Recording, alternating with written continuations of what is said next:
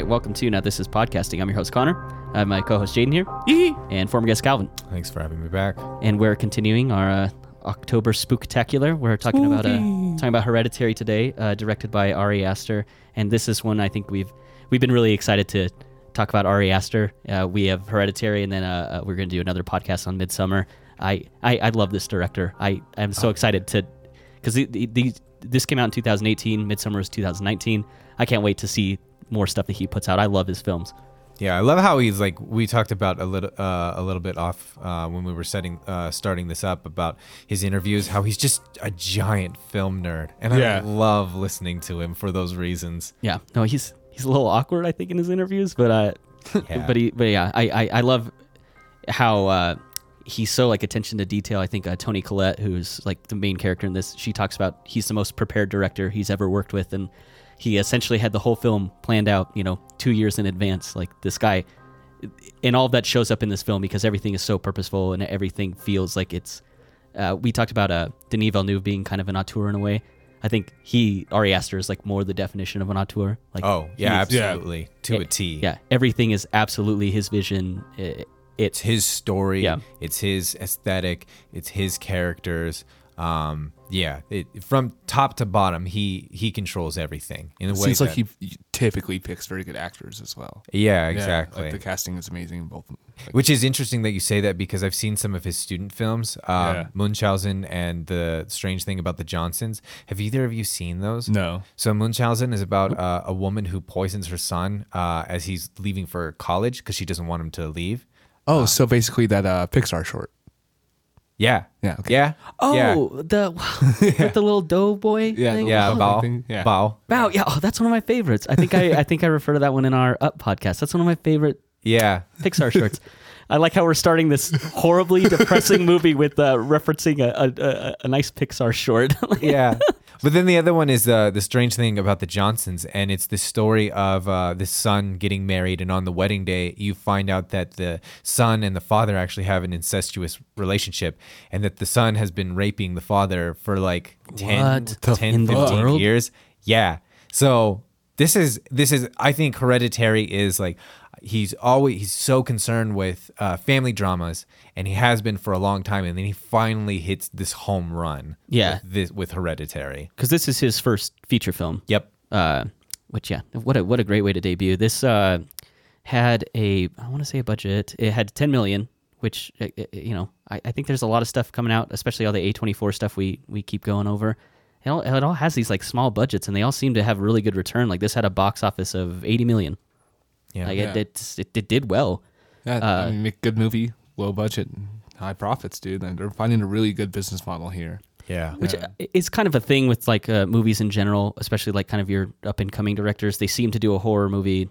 That's kind of a thing that exists because they're usually like cheaper to make. Yeah, and then if you get something good out of it, then they'll move on and kind of do something more of what they want to do. What I think is different about this is Ari Aster wrote this, and he wrote Midsommar as well, and both of those movies, they have a very personal feel to them. Like, this is something he's experienced, and he's just translating it into a script and then translating it to film in a way that's like interesting for people to go watch. Yeah. And I love that. Like, the film feels very personal. It's not just like, okay, I just need to do a horror movie to kind of like get my portfolio out there, and then I can do stuff I really want to do. This seems like something he really wanted to do. Mm-hmm. Yeah. It definitely has that feel to me. So we've kind of rambled a bit. Jaden, what's your first impression of this film? It is freaky as fuck, dude. I actually took a couple of tries to get through this movie because I don't do well with like super like movies make me super uncomfortable. This is one of those. It's very good. I love this movie. But yeah, the first time I watched it, I had to turn it off right away. Pretty quick into the movie, I was like, I can't handle this right now. Yeah. It's tough. It's a tough watch. But I mean, I would recommend this movie to anybody. Yeah. So. For sure. Calvin, what do you think of this one? So I'd say Hereditary is one of those films that falls into the genre of horror, only really because it has scary and supernatural elements. But at its core, it's a story of family tragedy. It owes more to the melodrama than any horror film. But it's Toni Collette's performance. Like, this film suffocates the viewer with grief and stages the drama of a family being pulled apart at the seams by these dark outer forces. And I think the success of its horror is how well they hide these sinister forces until they literally descend upon the family. Yeah.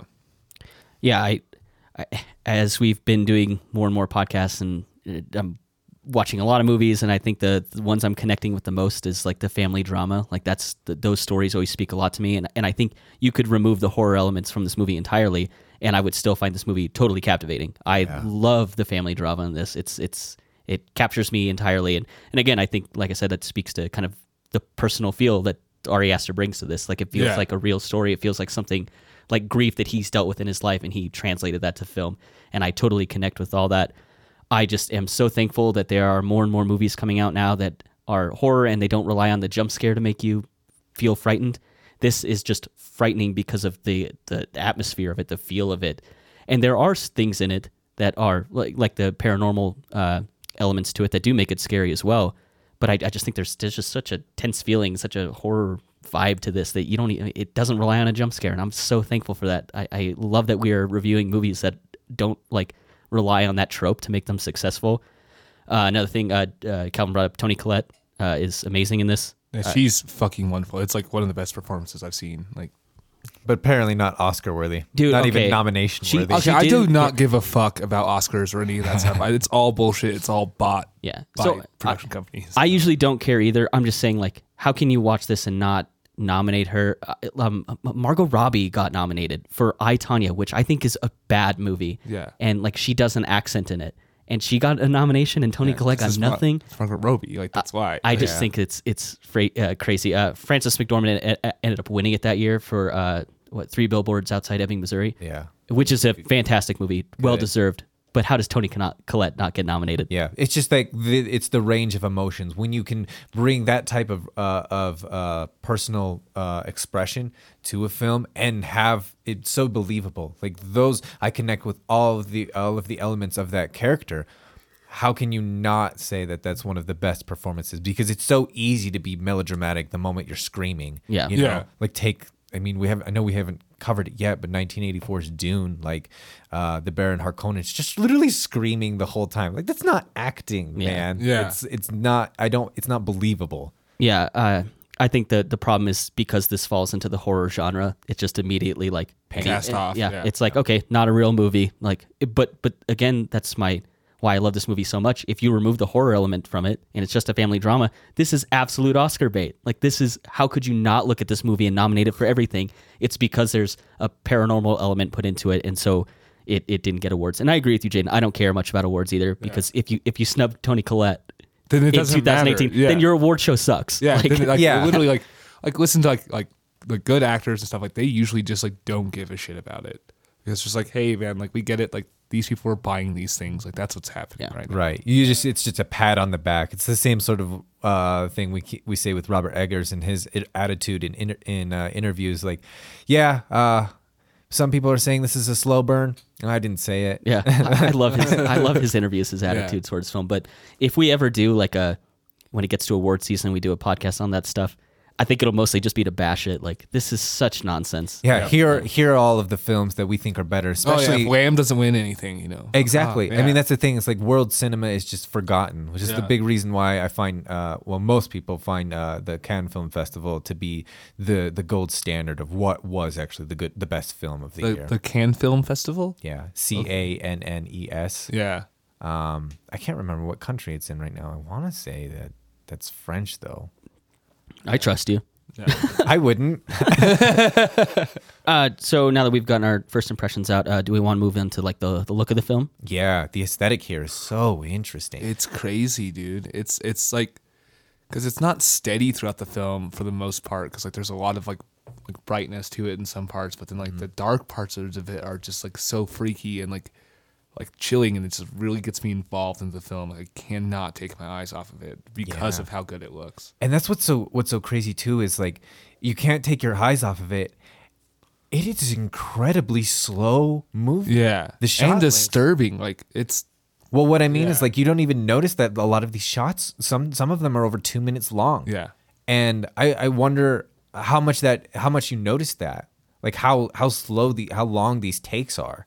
Yeah, you guys have heard me harp on it, and I bring it up, I feel like, every podcast. I refer to Hereditary so much in terms of like, this is what I like to see in a movie, like long takes, give me a wide shot. Let your actors just like let them deliver some dialogue. No cutting back and forth between, you know, camera one, camera two, having close-ups on someone else. I love this film, and I love how he composes all of his shots. Everything is so interesting, and so it doesn't matter to me that these are long takes and that these scenes seemingly to have nothing happen. It's just I'm so interested in everything I'm seeing. And part of why I think that works so well in this film is the whole interior of the house is built on a soundstage. So it's not like an actual house, which it matters because you get shots that you couldn't just film in a home. It's not. Oh, absolutely. Especially like when they're going into the model and then all of a sudden it's the actual house. Mm-hmm. Those shots are amazing. Like I was like, how did you do that? That's freaking wild to me. Yeah, and there's like especially when it concerns the dinner table, you can't get the camera far back enough to get a wide enough shot there. So that's why you need the soundstage. You need to be able to move that to take that wall down. Yeah. And which is so cool. But I love the pacing here, like especially I think the perfect example of this all of the elements you were talking about, Connor, is when Annie is leaving Joel's the craft store and she sees Joan in the parking lot. Like that shot lasts a good 3 minutes, but you don't feel it because of how the camera moves. Like we see Annie come out, it pans with her as she comes to the parking lot and sees Joan. Then we follow her and Joan to her car, and here the camera is stationary for the rest of the shot. But we don't notice that because we still haven't cut because the subject is so engrossing. Now Joan is going on about her seance and all of these things. We really don't even see Annie's face, but it's all our curiosity here is of the morbid sort because of genre expectations. So it's just an excellent bit of filmmaking. Yeah, no, I can't gush enough about just how everything looks and how it's not overly edited. Just the amount of time you get to breathe in every scene, and you get to like I said, this guy Ari Aster, goddamn does he know how to make a film. It just everything about it, everything you're seeing is wonderful, and I love the time it takes on every scene, and it doesn't like I think Jaden said it's kind of the way it's paced out. You kind of don't even like realize that. I mean, this movie is like 2 hours long. I don't even think it feels that long at all. No, it doesn't, which is crazy because like a lot of movies like this, like I feel like where our commute scenes can be drawn out and stuff like that. Not one scene in here feels drawn out. Like no. there's one like after the beheading car scene, that takes forever. Like that scene after that, but like it takes forever to make you feel uncomfortable, and like it hits the nail right on the head with that. Like it wasn't like oh, I wasn't like sitting like, oh my god, like can this end? I'm like, this is fucking torture for like this character and me at the same time. Like I'm like in his shoes, I feel like right now. Like this is awfully brilliant. Like I don't know how else to describe that. Like yeah. We're talking about like kind of the length and hanging on these shots for so long. Alex Wolff, the kid who plays Peter, he said that they filmed enough stuff that this would have been like pushing over 3 hours if they just kind of included everything. And most of what got cut is the family drama stuff. So I would be interested to see that just because, like I said, I love that kind of thing. But the fact that there's somewhere exists a 3 hour version of this film, I would be interested to watch that. I don't know if I can handle all that. I just love his framing and his composition of shots. I can't get over how much I like him as a filmmaker. Yeah, and speaking of like composition, I love some of the techniques that he continues to use. Like he loves using mirrors in his images. I love setting up a mirror in a shot because it's an extra visual element of the. Sometimes it's describing like reflections of inner mind states, and I think those are the ones that happened here. Like Peter driving, you have all of the rear view ones. You have Peter in class seeing the rear view kind of just come down like in his mind's eye in the desk. That is unsettling. Yes, very. The mirrors were used very well in this and Midsommar. Both are just like huge. Yep. And then Peter sees the reflection in himself in it's like a cabinet with like a glass window on it. It's him like smiling really creepy. Yeah. And also like during Annie's grief writhing scene, there's a mirror right there. So you see her undulating in the mirror as well. And it's just, it doesn't necessarily mean anything. It's just so many different things going on as the camera slowly dollies out, and we see the window in the background, and Steve is holding her, and it's just a wide a wide shot. So normally those shots are treated like with brevity and lightheartedness when you get something that far out, but it feels so much worse than a close-up.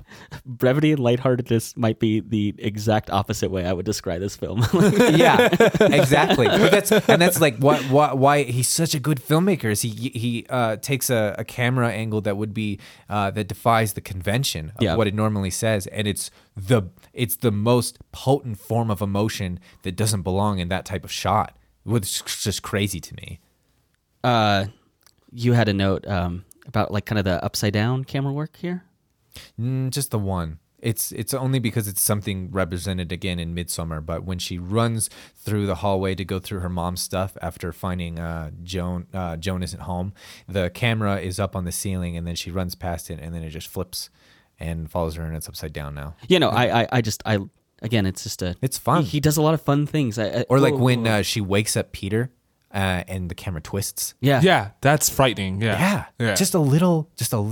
It's not even like a 90-degree tilt. It's close to it, but it's so cool. It's like, not a shot that you normally do. It's like everything awful about a Dutch angle and turning it into something like that fits the film. It's like uncomfortable, and then you snap back into like, okay, because those kind of follow like a dream sequence and stuff like that.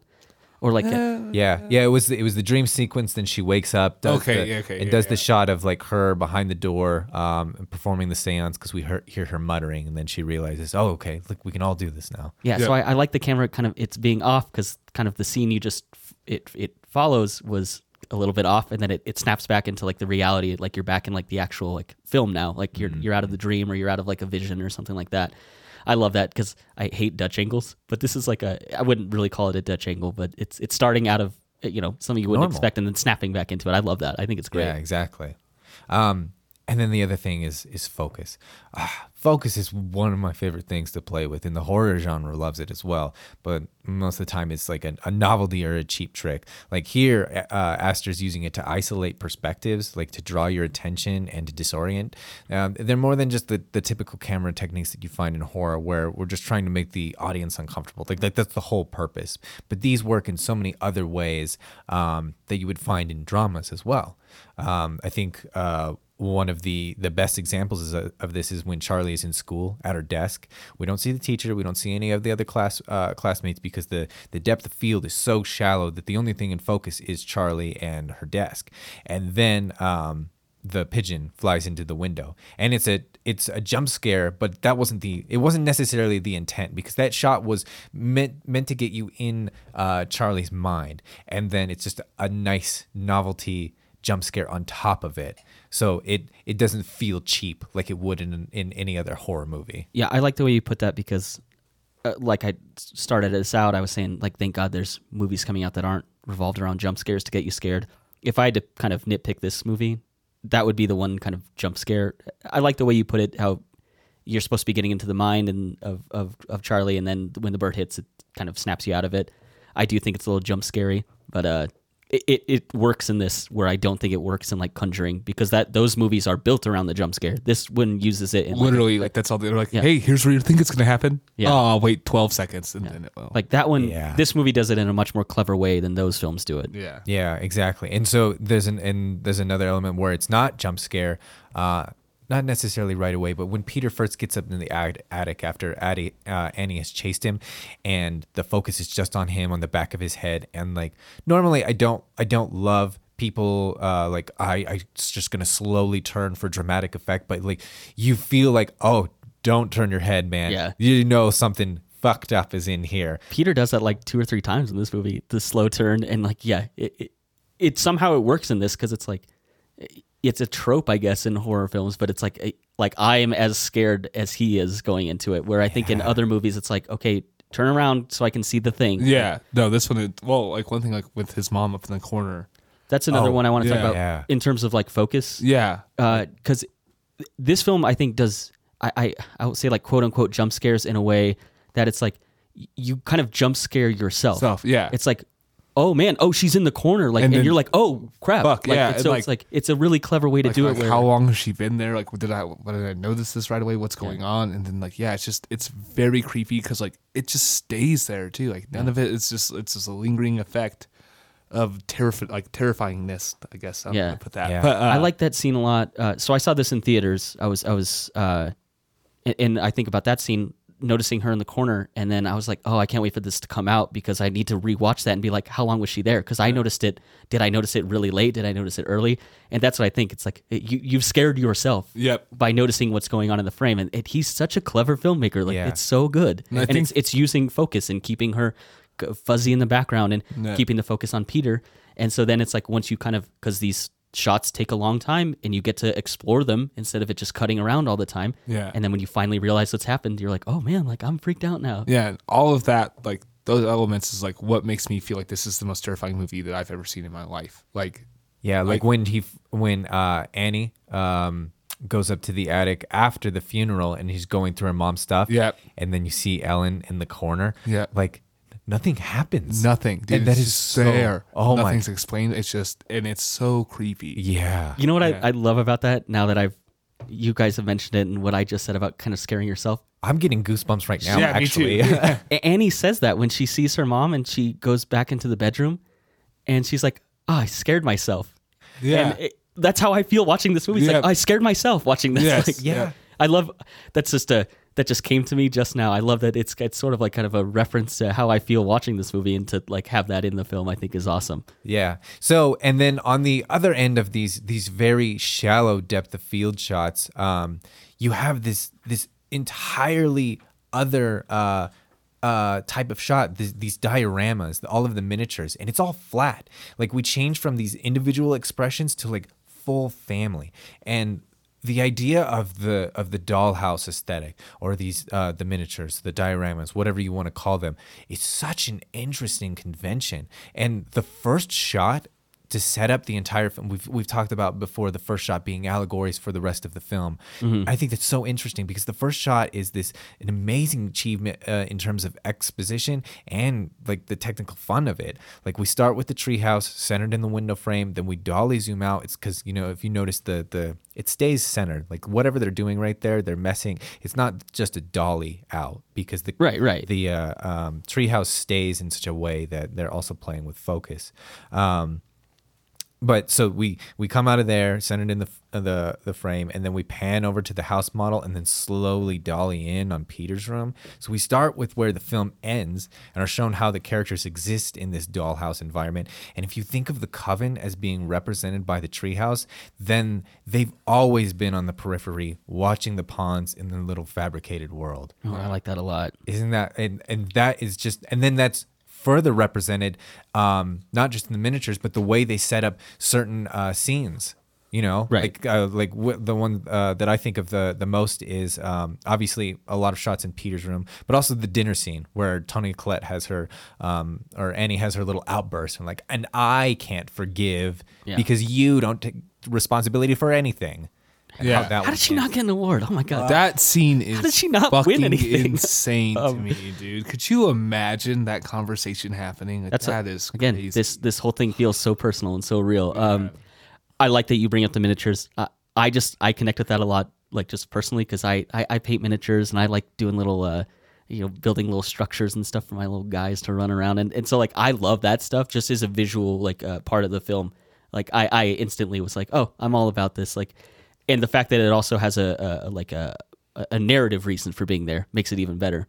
I love the miniatures. I think it's awesome. Yeah, but yeah, and I just love how we play with perspective because of those. So as Annie gets up and leaves, at the end of that, we have Peter sitting there, and then Steve just breaks down crying.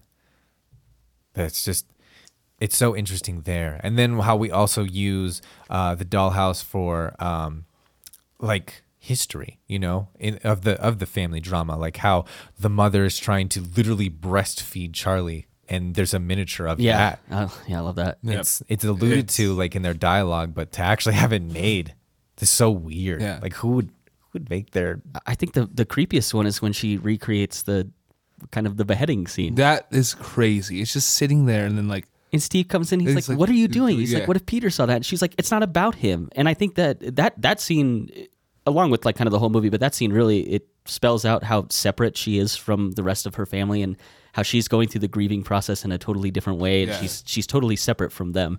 I think the film really speaks to kind of her, like kind of how solitary she is during it. And that scene, it's like it's not about him. It's like this is obviously like you obviously can't do this as a parent. Like That's fucked up. it's so messed up, and the fact that she has such a disconnect from the rest of her family in that scene, I think is. And again, it's I love that the miniatures have they're a narrative tool. They're not just something interesting in your film because they look cool. I love that they play a role in it as well. Yeah, yeah, and yeah, like I was saying, like with the camera angles, with the mindscape of the individual, and with just the fun of cool miniatures. Yeah. You know, like just that element alone is also fun for a lot of people. So it works in 3 or 4 different ways depending on how you look at it. You had a little background, isn't it? The studio that did a lot of the special effects, didn't they take on doing the miniatures as well? Yeah, apparently the guy who was like the head guy in charge of special effects, that's how he got into Hollywood. It's like, oh, you need someone to do them, and that's basically my wheelhouse. I love doing those, and so like You could do that, Connor. That could be you. Yeah, Ah, dude, I should go to Hollywood. yeah. But they were talking about like how like some of them got finished like the day before they were required to be on set. That's so wild, man. That is crazy.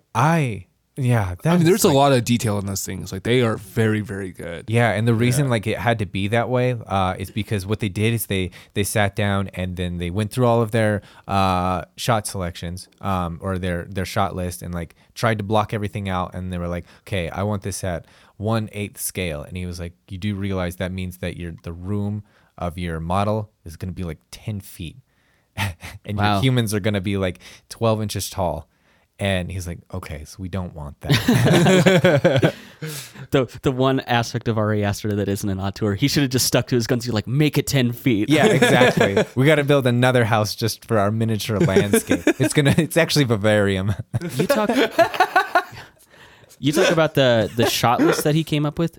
He came up with, it's a 75-page shot list that he gave the cinematographer prior to filming. Yep. Like, that's how prepared this guy is. Like, that's amazing. That's actually fairly normal in terms of like, there's a difference between coming up with all of your shot length and sticking with them, because some people are really good at making your shot list or your storyboard and be like, okay, this is exactly what I want. We're gonna go and do this. And a lot of filmmakers aren't great at that, and so they get on set and like, okay, we need to change things. So there's a little bit difference in terms of like a tour approach. Some people know that they don't do that, so that they don't do that well, so they'll have a looser idea of how they want to shoot things, and that's just, I think it's just the way that like some people make films and others aren't very good at it. So it's the shot thing, that it's nice. It's just nice that like some people can actually achieve the vision that they have, that they've written down. Yeah. It's very, very difficult to do that. Yeah, just 75 pages that seems like a lot. I and it shows how prepared he is. I think it is absolutely translated into the film. Do we want to move on to the score? Yes, I'm sad I didn't see this in theaters. Yeah, it would have been amazing, especially in a Dolby theater. Mm-hmm. It would have been fantastic. Like, did you hear that low thumping noise? Yeah, Yeah, It was meant to sound like it was coming from the other theater.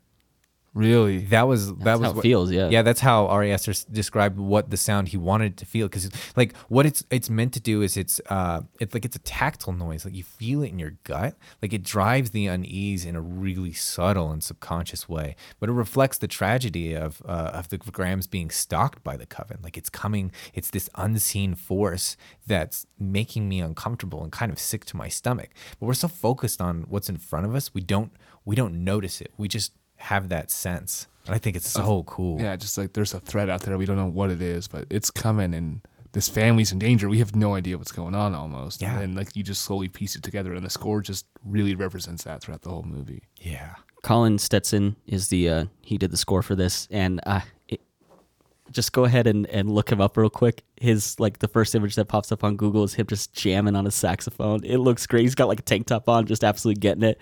And then like you see that picture, and then to hear the score he came up with, like you would not associate. Like you see this guy, you'd be like, how did he come up with that? I think it's amazing. Yeah, because he's like an avant-garde like saxophone player. Yeah, like he records saxophone tracks for like a lot of big bands. Like I think Arcade Fire is one of them too. Oh, really? Yeah. I mean, you're on his Wikipedia page, aren't you? No, I just have it on Google. I just You just keep copy looking at save his, that. I Like, just that's look your at his desktop. I've just been looking at his picture this whole time. I'm barely a part of the podcast. I'm just looking at Colin Stetson. One of the kind of the only direction that Ari Aster gave him on the score, he's like, just make it evil. That was like his whole direction. That's all, like kind of all the prompt he was given. And I guess he like went out into the woods, like closed his eyes, like blindfolded. He just like wanted to hear nature, and you know, that's like kind of was the inspiration for the score, which I think is really interesting. I think it shows up, and I think you get a lot of cool nature shots. You see them; their house is like surrounded by woods. I mean, I think it's so cool. The score lends itself to that. You know, they're not in a city, so I think the sound makes more sense for kind of the area they're in. I love how, again, I think like this film does a lot of like seclusion, and so the fact that they're kind of, it seems like they're in a house in the middle of nowhere, you know, surrounded by the woods. I love the feel of it. I think the score really enhances what you're seeing on screen, and I love that a lot. Yeah, absolutely. And it's weird that it's not melodic, but it still is so unique, you know? Yeah. Like it doesn't stick with me in terms of its melodic structure. It doesn't get catchy, but it's like those noises get stuck in your head. Yeah. They're very original. I think it seems like a lot of the stuff we've been watching lately, it doesn't have like a theme that you latch onto and you hear it like recur throughout the film. I think this has a lot of just like kind of bits and pieces that fit. They're almost like tailor-made for each scene, it feels like. And so I like that a lot. It's not just like a, you know, I think you watch like a Star Wars movie and you're like, oh, I recognize this, or Indiana Jones or something like that. You know, you latch on to some kind of some tone or rhythm that you're used to. This film doesn't even give you that. There's no comfort in even the score because it seems to kind of change based on like what you're seeing, and I think it's great. So yeah, and here the score is very much a part of the movie, which is, you know, I'm a big fan of that. It's not outside the movie, it's not distracting, it's just part of it, and it's part of the story, and it helps the story build and helps you become more involved in the film.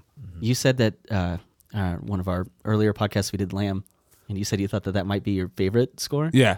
Does this like rank up near it? Or? This and Midsommar are both very, very close, but no, I think Lamb is still top of the line. I just wonder, like, what you always talk about how much you like these scores and these like slow scores, these minimalist scores.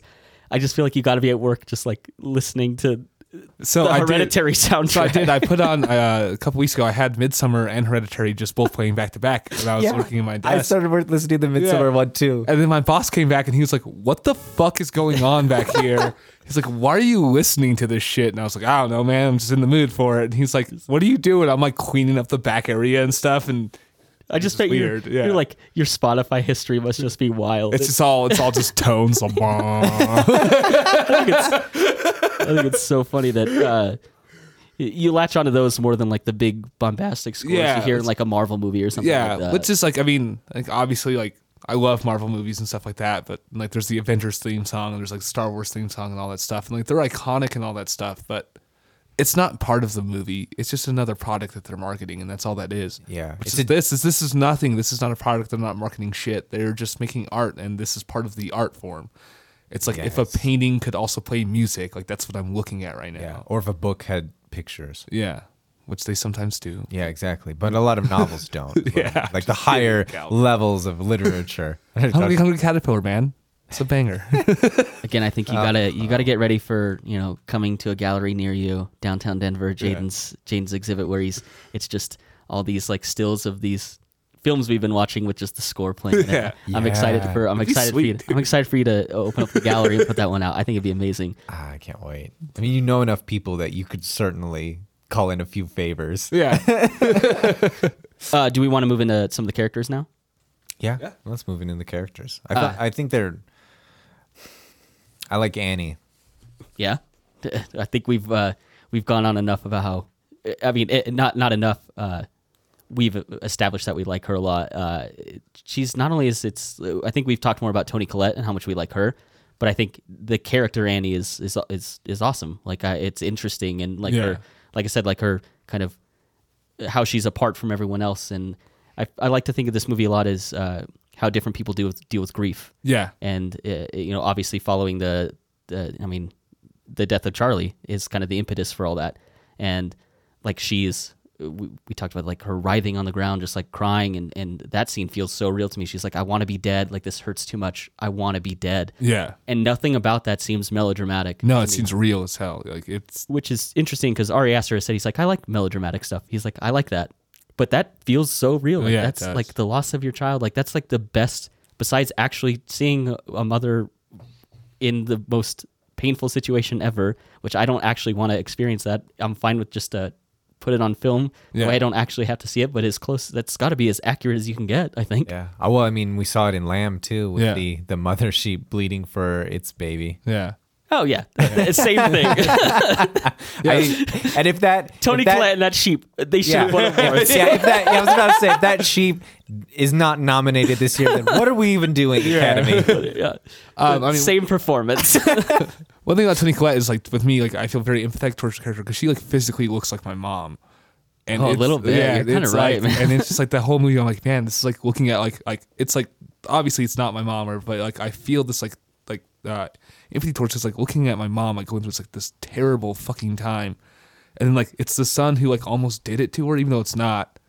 Like, Right. And then I just feel guilt and like I feel all this like weird feelings. Like that scene at the dinner table like made me feel like a piece of shit person. Right. Almost. It's like and I it didn't was- even do anything wrong. Right. And I was just like, I feel bad. like terrible. Like Yeah. I feel so bad for her, and it just her acting is phenomenal in this. I think that'd be interesting to our moms should all watch this. And ask them what they think. I'm almost positive I could never convince my mother Yeah. to watch this. No, probably not. Because I think we all look at this as the perspective of a son. You know, none of us have kids, so we Yeah. can't look at it at Steve's perspective, and so you kind of have to take on that lens. So I wonder how many moms watch this and we're like, that probably feels accurate. Yeah. Oh, that's interesting because I try to put myself in all of the characters. I feel like Annie's pain more than I do any of the other ones. I don't really think of the person I necessarily like relate to physically as the one where I deposit my experience into. You know what I mean? So I guess the same maybe way like I love Midsommar so much, like I resonate so much with Danny. Yeah. And massive. We'll talk about that. yeah, we'll talk next about episode. that a lot, but it has nothing to do with her gender or anything like that. Nothing. Yeah. I guess I maybe worded that wrong. I don't mean that I identify with Peter in this situation. What I mean is like the only way I can look at this film is as like a son or a brother to Charlie. Because that's the only like a relationship you son two to- have. Like, Yeah, this- so like I can't look at this as from the perspective of a father. I mean, I understand what you mean. With like, I'm not saying I identify with Peter. Like, oh, like I latch onto his emotion, and that's who I'm following through this.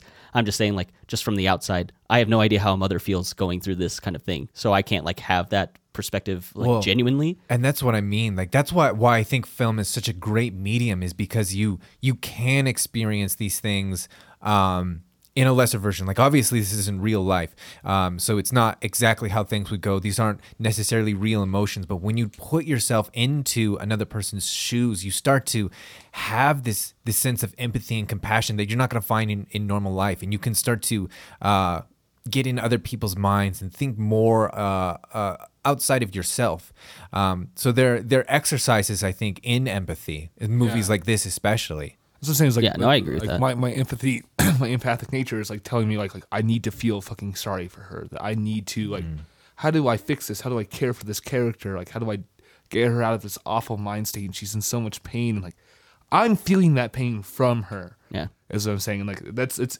I think it is easier for me to represent like that feeling as like a more of like a son, or you know, not necessarily her, but being empathetic for that character from a different perspective. I Yeah. guess. Yeah. Right. Yeah, I see what you mean. Yeah. I like again kind of how she's dealing with grief, and then like kind of her isolation. She keeps kind of moving further and further away. That's when she goes to like that grief counseling. She is introduced to Joan, and I think that's kind of furthers her separation from the family.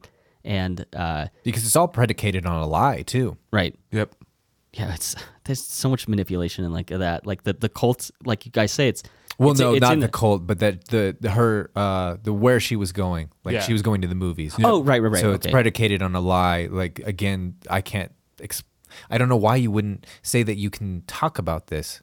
You know? Yeah, the Like, fact that she has to it's hide very- it. Yeah, Yeah, it seems very honest and real. Like I don't think that. I mean, her husband is psychologist, psychiatrist. I don't remember which. Clearly, he is understanding of those types of grief expressions. I think don't that's know, probably why she did it. He It's 'cause says she that- didn't because she didn't want his help. She didn't want him to know everything that she's going through. Probably because she feels some kind of guilt because she feels anger and resentment towards her son in this moment, and she Well, doesn't want this that was, like, represented through her family. even the first one though. She goes because of before Charlie died. Yeah. and so that's what I mean. It's like why. That's fair. Yeah, why wouldn't you be like, I'm gonna go do a grief counseling thing real quick, Steve? Like, because it's not. I just have so much baggage with my mother in general. I think that might be good. But she says I'm gonna go see a movie. Yeah, you bring that up and how understanding he is. He says that at like the beginning of the movie because you're kind of following the funeral of her mother, and then they get back home and she's like, I don't really feel bad. Should I feel worse? Like, what's happening? He's like, you're feeling whatever you need to feel right now. He's like, whatever happens, it'll come with time. And he's like, he's very understanding about it. So yeah, why does she lie about it? It is odd. It is very Yeah. weird. Yeah. But that scene, like her at the grief counseling circle, that's such an amazing monologue.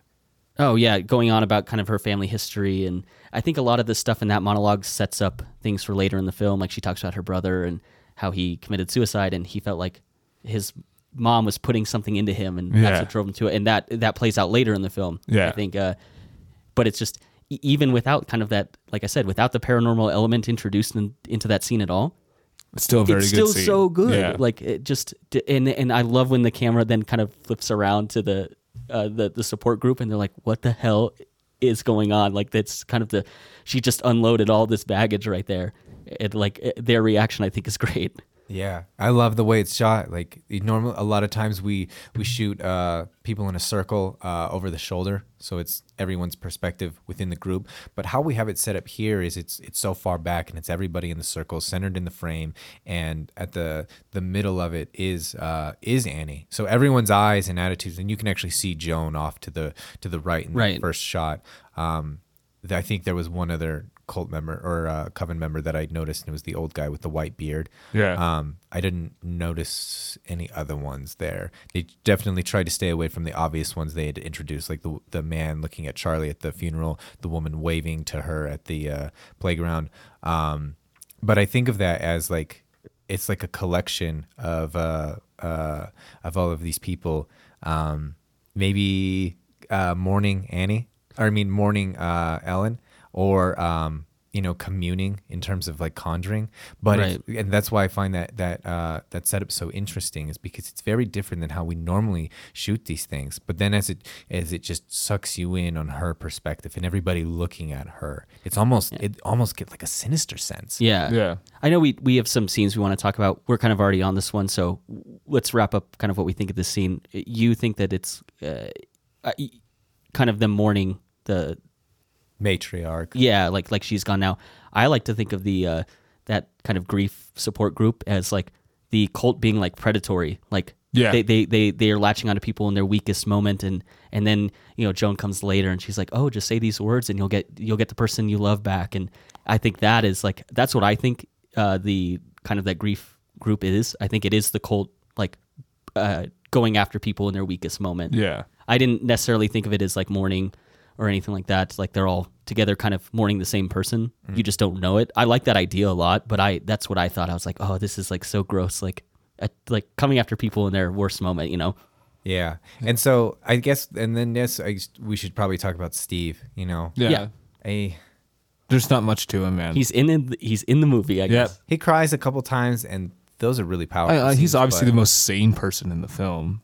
Yeah, most Yeah. most definitely. Yeah. I think I think each character is supposed to be a representation of how people deal with grief differently, and I like to think of you have some people who are more stoic when something tragic happens, and the way they deal with grief is to support the people around them. Yeah. they're problem solvers. Yeah, and so it's like Annie's losing it. She's crying on the ground, and he's just there to hold her.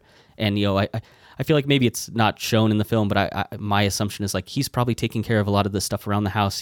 He handles like some phone calls earlier in the film, He's the which only we'll one get cooking. into. Yeah, it's like his way of dealing with grief is to try and make things as easy as he can for the people around him, and that's kind of what I think. That's why he's in the film, is to kind of represent that way of handling grief. And so while I don't think he's in the movie very much, I think he still represents something that matters. And so I like that he's in it. Yeah, he creates the amount of tension too of like otherwise it's just Annie going crazy. Yeah. And it's just Peter being a sacrificial lamb. Yeah. Yeah. Isn't it something, isn't he like 23 years older than Toni Collette? Yeah. He would have been the actor's age would have been 55 when he had Charlie. Yeah. Yeah, it's Gabriel Byrne. Yeah, he's so much older, but it doesn't feel weird in the movie at all. Like I didn't, it didn't like stick out to me. I was like, yeah, okay. Oh, it stuck out to me. Like he's very old. He's very much older than Toni Collette. It's not even the fact that the problem I have there being an age gap in their relationship is the fact that he's 55 having a child. That just seems ridiculous to me. It seems fine to me. Have kids whenever you want. Yeah, it just never struck me as like, it's just in them. It's not a big deal to me. I like the character enough, and He's a good-looking dude, so he could pass for maybe 50. Yeah, I So didn't he's think probably crazy, but- portraying a younger dude than what he actually is. Yeah. Yeah. Do we want to talk about Peter next? Yeah, let's talk about how Ari Aster just told him, hey, for 97% of this movie, you're just going to stand there. And that's it. That's all you're going to do. He doesn't do a ton, but I think the scenes he's in, he's used effectively. Yeah, I mean, he is used. I think it works well for the movie, what he's doing. But yeah, he does not do a lot. There's a lot of standing there, literally making no emotion on his face. Which is good because he's a terrible crier and not like a terrible crier like ugly face like wow this He's bad at crying. yeah because he was like I was like dude like a demon just threw something at the glass cabinet and you're like oh, I'm scared. Or like he has that dream where his mom's choking him and he wakes up. He's like, Mom, you were choking me. It's like I acted literally just as well as he did in that. Yeah, he's not a good crier, but I think a lot of the stuff, like we talked about, kind of his slow turns where it's like something His scary eyes. behind him. He emotes like kind of the scary parts of the movie well enough that I don't have a problem with him as an actor in this. So it's Alex Wolff who plays him. And this is, I think it's kind of pretentious, and it kind of annoys me when actors do this. He was like, I'm going like full character actor for this, like method acting for this.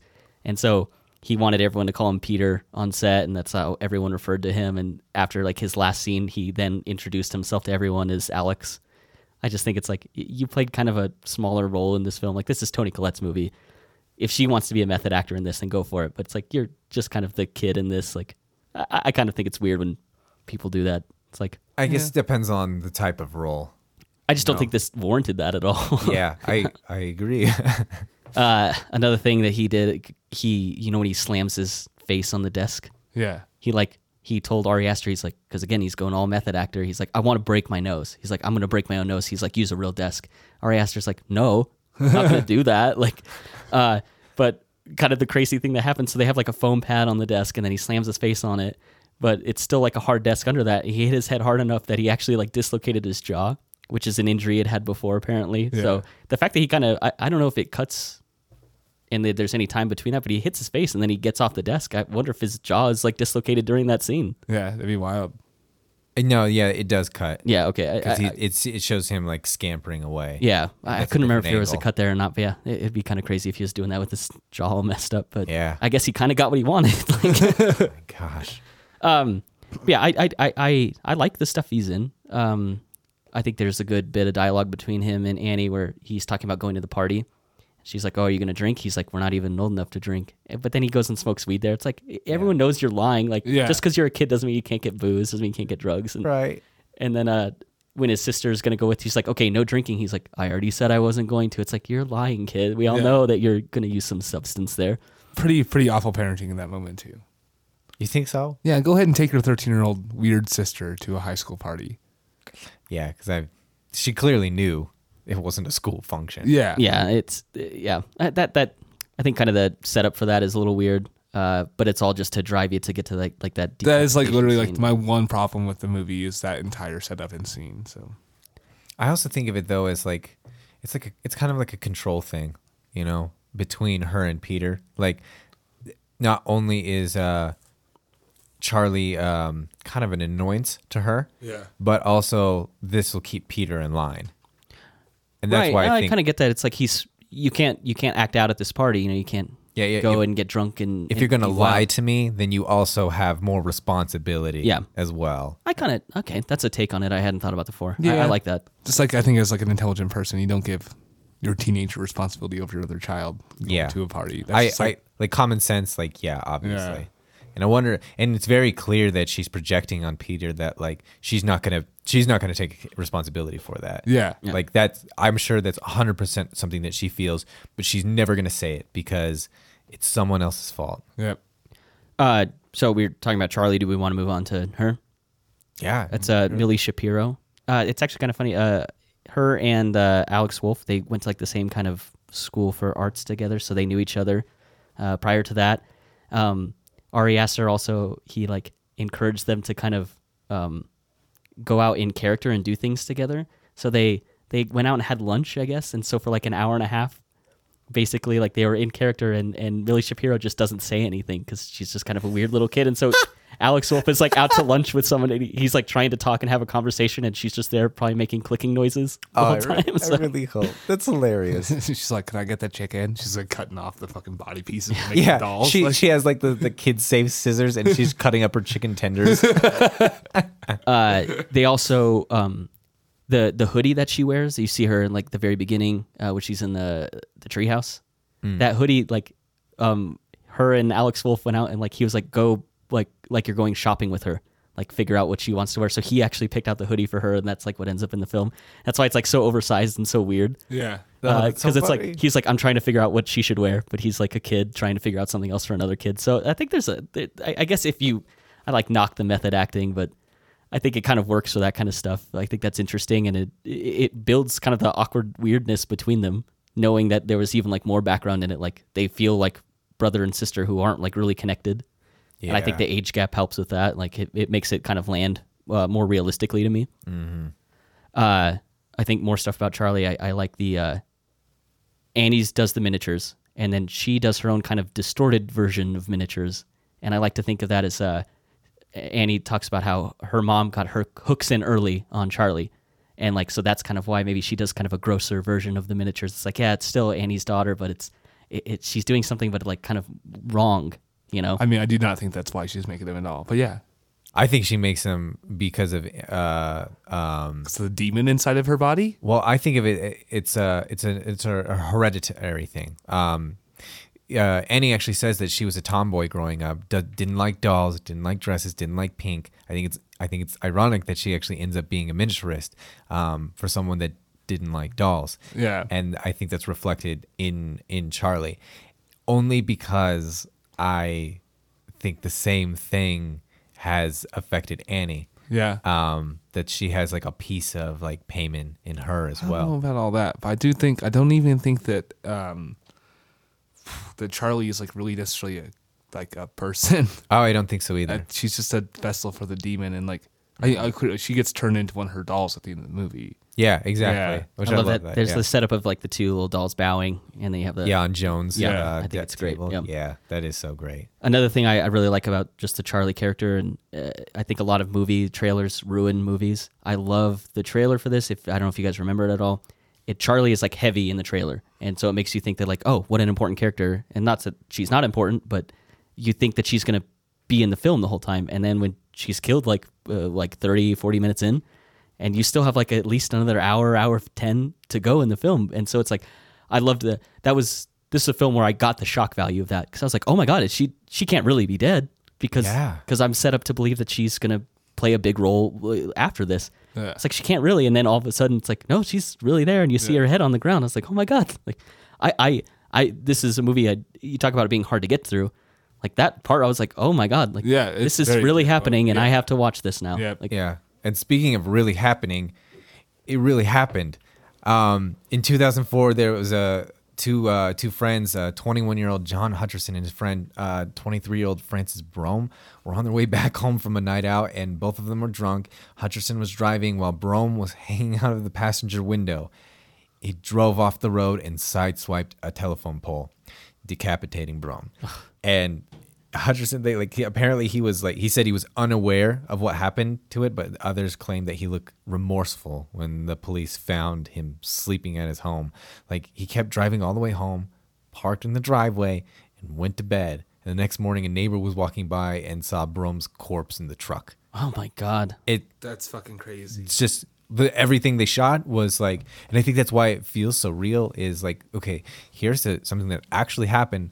How do we visually represent that happening and make it believable? It feels absolutely believable. Like, man, I can actually, and then to find out it did happen. Yeah, this is a real thing. Oh my even God. worse. Like, I think it's even worse than someone doing it wrong. And in terms of like shooting it and being like, man, that's kind of a crazy setup, but good thing that's not real. Yeah, no, it makes it so much worse knowing there's a, like, I don't know if it's inspiration behind the scene, but knowing that this is a real thing. Oh, that makes It's disgusting. Yeah. Thanks for that fact, Calvin. That was great. Yeah. I'm all about fun facts.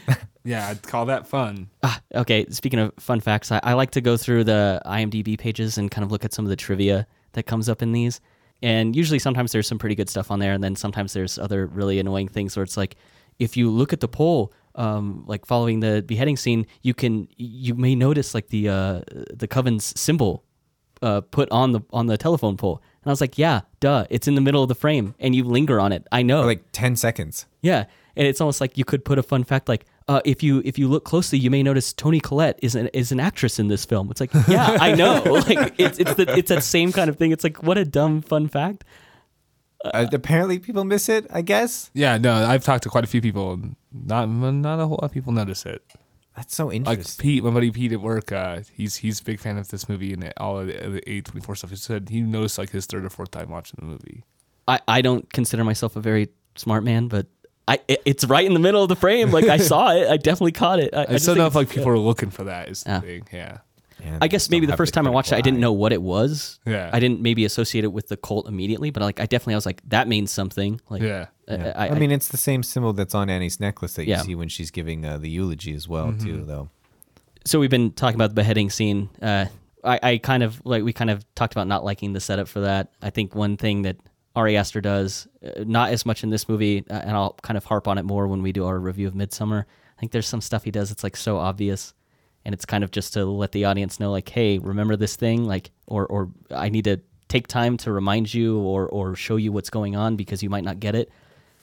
They're at the party and it's the kids chopping up nuts. It's the most annoying scene. What kind of kids are just like, better get the almonds out and chop these up? Like, They were not even almonds. Almonds are gas. They were walnuts. Walnuts suck. Whatever. I don't And care. like, are you putting all of those nuts into one It's cake? so many. What is going on? Yeah, how many cakes are you making? Yeah, dude. It's like- what is happening? You've already set up that Charlie has the nut allergy, and then he just spends forever showing teens chopping up nuts, which, yeah, that's what I go to a party to do as a Yeah. kid. Like, I better make a What cake. high school party even has food? Yeah, or people, or I mean, like, especially people making food. Yeah, I that's don't want. not I happening. don't want food made by a high schooler. No. I hate the setup for that. I just And what hate high school kid wants walnuts in their cake? Nobody. Yeah, like that part feels, for a movie that I think is nearly flawless, is in terms of like a filmmaker like really just putting out something that is like so tightly made. That's the one scene I'm just like, what the fuck were you thinking when you put this in? Like, everything else has been flawless. Why would you have a giant nut chopping scene? And I get it. It sets up like the, her needing to go to the hospital, and it sets up the whole beheading scene. I just think like, you've been so clever so far, and you're so clever the rest of your movie. How did you have such a dumb way to get you to the beheading scene, which is like a pivotal moment in the film? Yeah, it's crazy. It's my one knock against Ari Aster in this movie. I was like, So I was reading this one article, and there's like a fan theory about how the grandma gave her the nut allergy by breastfeeding her, which I just don't understand how someone came to that conclusion. I don't get that I don't either. get that at all, How's that a possibility thing? because it's hereditary. Yeah. I don't get it. That's Gosh. dumb. But no one else. That's actually how Ellen died. Like, she ate too many walnuts.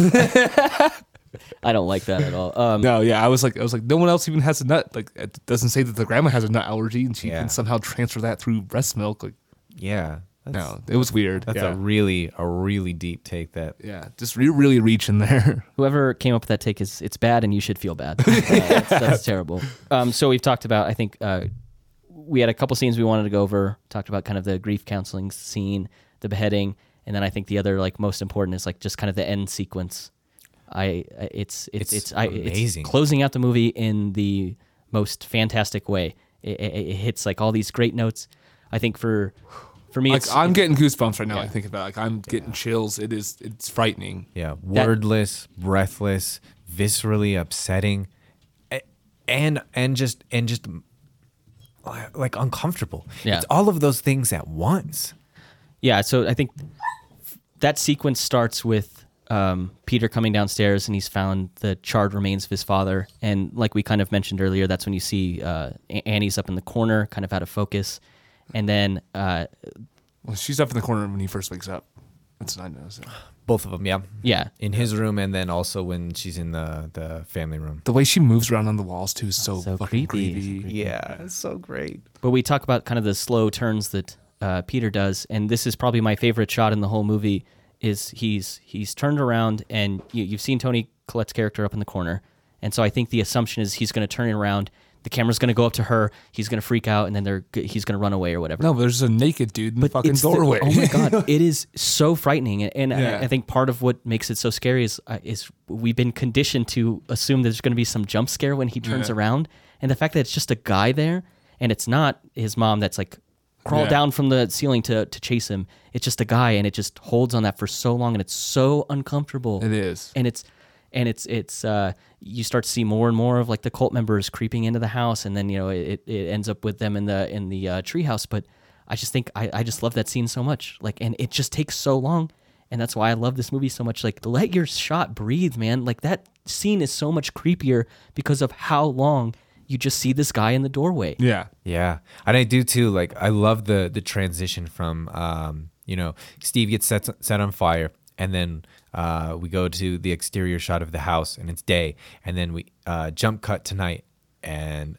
all of the coven is out on the yard, and they're all naked. Yeah. It's super weird. It's like, it's not even a jump scare, but it's just like, oh, this is unsettling. I've scared myself again. Yeah. Yep. It's beautiful. And then he turns back around, and this is another like kind of jump scare, but it's like Toni Collette's in the corner.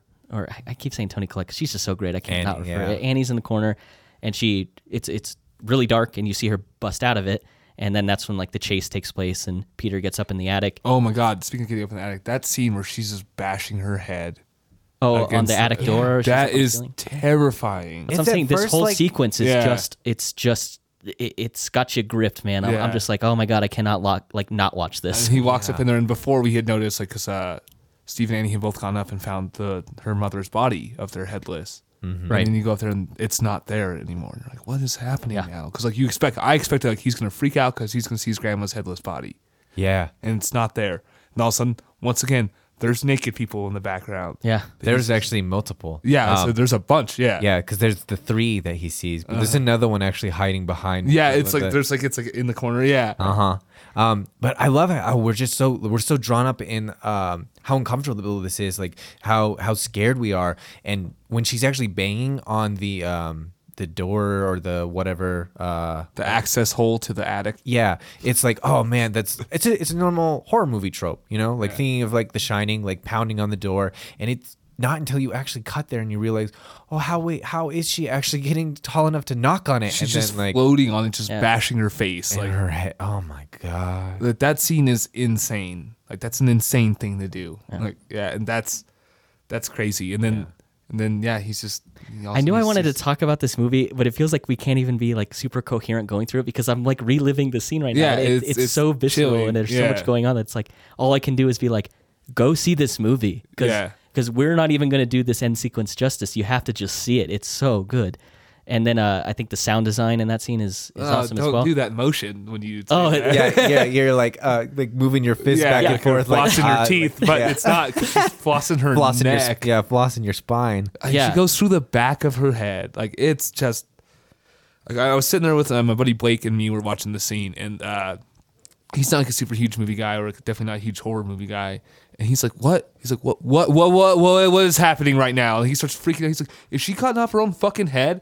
And I'm like, "Yeah, pretty sure." He's like, "She needs to go faster," and then she just starts going faster. And I was like, "This is fucking gruesome and terrifying." It's brutal. Yeah. And then we can move on to, he jumps out the window. He ends up in the treehouse. And I like what you said a lot, Calvin. It's like the movie starts out with a shot on the treehouse, and that's where it all ends. And I love just like that.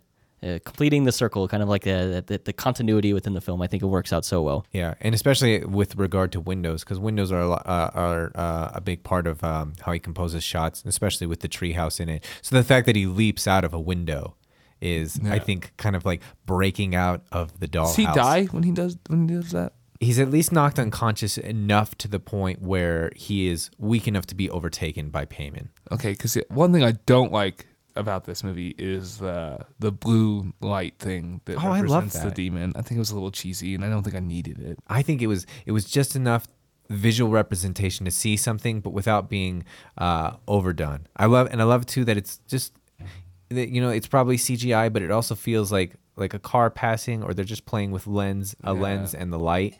I think that's kind of fun. I think it's unnecessary. I think it's I don't think you need it in the movie. Especially when you think of like how those images are represented. Like, have you ever done like an aura photo or seen an aura photo? Mm-mm. There's these things called aura cameras, which are just, it's just a special type of film that what it does is it's meant to represent your aura, like how it gets exposed. It's like pink or it's like blue, and it reflects who you are, and like it's basically an astrology photograph. Yeah, they're kind of cheesy, kind of goofy, because they're like, yeah, there was only ever 100 made. It's like, that's not how cameras work. So it's like that. So that's why it's represented like that. It's more of a mystical thing. Yeah, that didn't throw me off at all. I just think everything in this movie fits so well. It's so planned out. Everything totally makes sense to me. I don't think we forgot to mention this is a two-parter. We kind of want to wrap this one up now. We usually like to go through kind of the nuts and bolts of these movies first, and everything you're seeing on frame, the first layer. Yeah, we definitely went through the nuts, so we won't talk about those no more. Yeah, I think we'll dive deeper into some of the subtext and get to the bolts. Yeah. So so thank you for listening. Check, all that stuff, Thank you for joining us for part 1. I hope you guys catch part 2. With that, I'm your host Connor. I have my co-host Jaden and former guest Calvin. Thanks for having me back. And thank you for listening to Now This Is Podcasting.